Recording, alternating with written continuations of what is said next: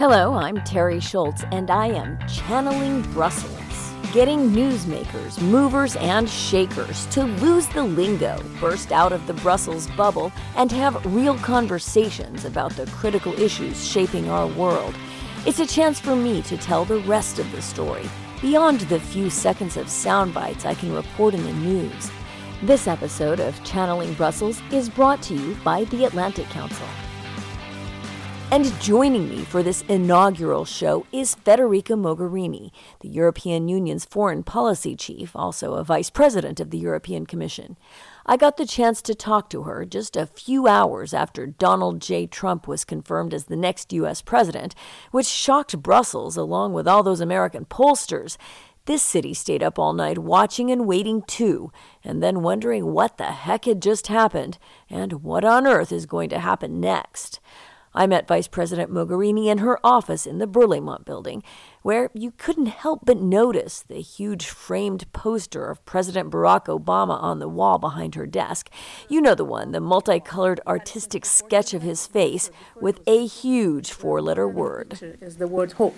That reminds us all what Mogherini recalls rather wistfully the pictures from Obama's first run for office in 2008, when he said that win meant everything is possible in America. And she says very pointedly, that phrase can be read two ways now. Here's the rest of the story. Ties between Europe and America are much deeper than any political turn. And we will have the responsibility to bring this forward and make this work. Second, Europe has to rediscover its strength, and I would even say its greatness in this moment, when the world will be looking at Europe much more than it has done in the past. My impression is that also across the Atlantic, attention on Europe will grow, and we will have to be able to live up to this responsibility. Establishing good institutional ties with the new U.S. administration when it will come in. It's still very much unclear to us what will be the course of the foreign policy of the new administration. We will wait and see what comes on that side. But from our side, it will be important to continue to work together. I cannot hide, and I do not hide, we've worked incredibly well with the current administration, and in particular on the many different crises we have around us, but also on the big global issues like climate change, the Sustainable Development Goals, the Iran deal. We've done a lot of good things together, and we believe still very strongly that the interests of the European people and the interests of the Americans are very much the same. And so we see the need to continue to work together. We also know as Europeans that sometimes what you do and what you say in an electoral campaign is different than what you do as a president. And we will have to see what happens from January 21st in Washington. Since you're not hiding things, are you disappointed that a woman was not able to do this? Given that the two candidates were head-to-head, would you have liked to work with President Clinton? Sure, but again, there will be other occasions. I'm sure about that. America has already managed to break a very important glass ceiling, probably more than glass ceiling, electing the first black American president.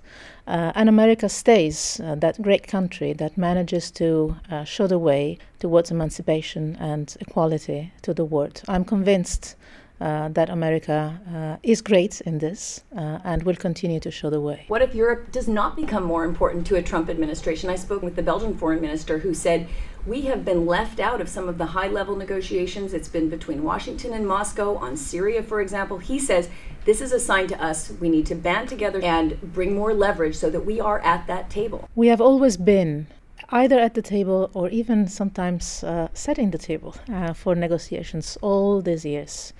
Sometimes in a more visible way, some others in a more discreet way, but always keeping a very strong contact and constant contact with Washington. Every single important issue we have, we've done it together.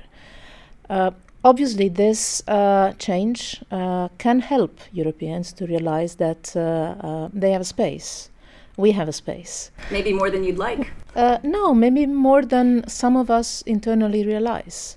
What I see is always that Europeans and the European Union is much more appreciated seen from the outside than from the inside.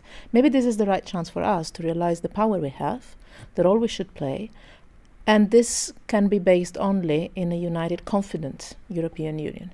So I see this also as an opportunity for Europeans to come together in a much stronger way, to be more self-confident, to work more on their own global profile. That's also why I presented some options to the European ministers on how to work more on European defense, for instance, in complementarity with NATO. But our own tools, we have to use them more. This might be an uncomfortable question, but it might be an uncomfortable situation. Will you feel awkward meeting a President Trump knowing the things that he said about women? I'm Italian. We've seen it all. That's a concise answer. Let me move on to a policy issue, Turkey. Just now you're releasing a report that has some significant concerns about what has happened in Turkey. We have seen a purge of diplomats, of military officials. There are some really disconcerting things happening. We are very worried about that. Very worried. We're talking about this constantly with the Turkish authorities. I was even this morning on the telephone with the Turkish foreign minister because it's very important for us to talk to each other and not only about each other. Having said that, the situation in Turkey is very serious to us, and we work day and night to try to guarantee that human rights, rule of law, the independence of the judiciary, the media freedom, all the standards that are required not only for being a member of the European Union or a candidate country, but also for being a member of the Council of Europe, which Turkey is, are respected in the country. And this is a work we're doing constantly. What is happening to these people that are being purged, these tens of thousands, teachers, judges, journalists, and about which you have spoken?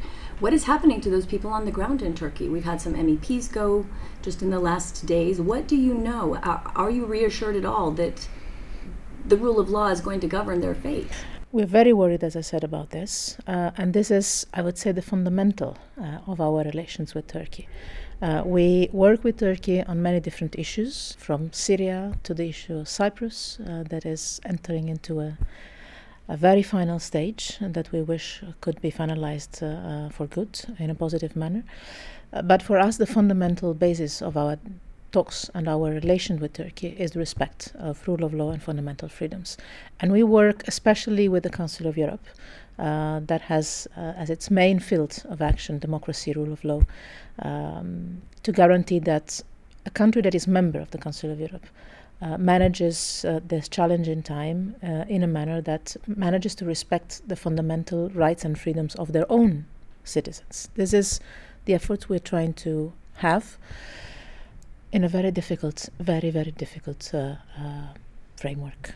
Can I presume that tougher words than simply a paper report are taking place behind the scenes to make the Turkish officials understand that this is happening in front of our faces? You know, the guiding lines of my work in this respect, in these days, is focused first of all on passing a very clear and united European message to our Turkish friends. They have to understand that this is the entire European Union and not just one or two officials or ministers. It's the entire European Union, its institutions, its 28 member states that are asking Turkey where Turkey wants to go. If the intention on their side is still that of being close to the European Union and being, at the end of the process, member of the European Union, then their daily choices have to be consequent. This is the message we're passing. This is the conversation we're having. But at the moment, you're not prepared to call off, to suspend membership talks. And at the same time, are you afraid the EU-Turkey deal is going to fall apart in the midst of all of this? First, let me say the European Union will not take its relations with Turkey only under the angle of the refugee crisis. As I said, fundamental first, and fundamental for us is rule of law, fundamental freedoms and human rights. This is basic for us. Second, no, this is not a decision taken at the moment. And as many of us have said in these days, it is now up to Turkey to tell us what direction the country wants to take. And the migration deal? You're not worried about it? For the moment, it's holding. As I said, we have many different things we discuss and we work on with Turkey. If you ask me, priority number one for me in this moment, apart from, as I said, the fundamental freedoms and human rights in the country, is the work we can do together on Syria and the work we are trying to support on the settlement of the Cyprus issue. I have to let you go. Any final words you want to send across the pond? Enough for today. Thank you very much for your Thank time. you. Thank you. Vice President Mogherini says she's not taking the Obama picture down now. This is going definitely to stay. Yes.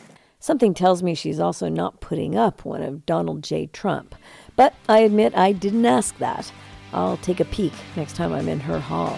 Thanks for joining me for this first episode of Channeling Brussels. Join me next time.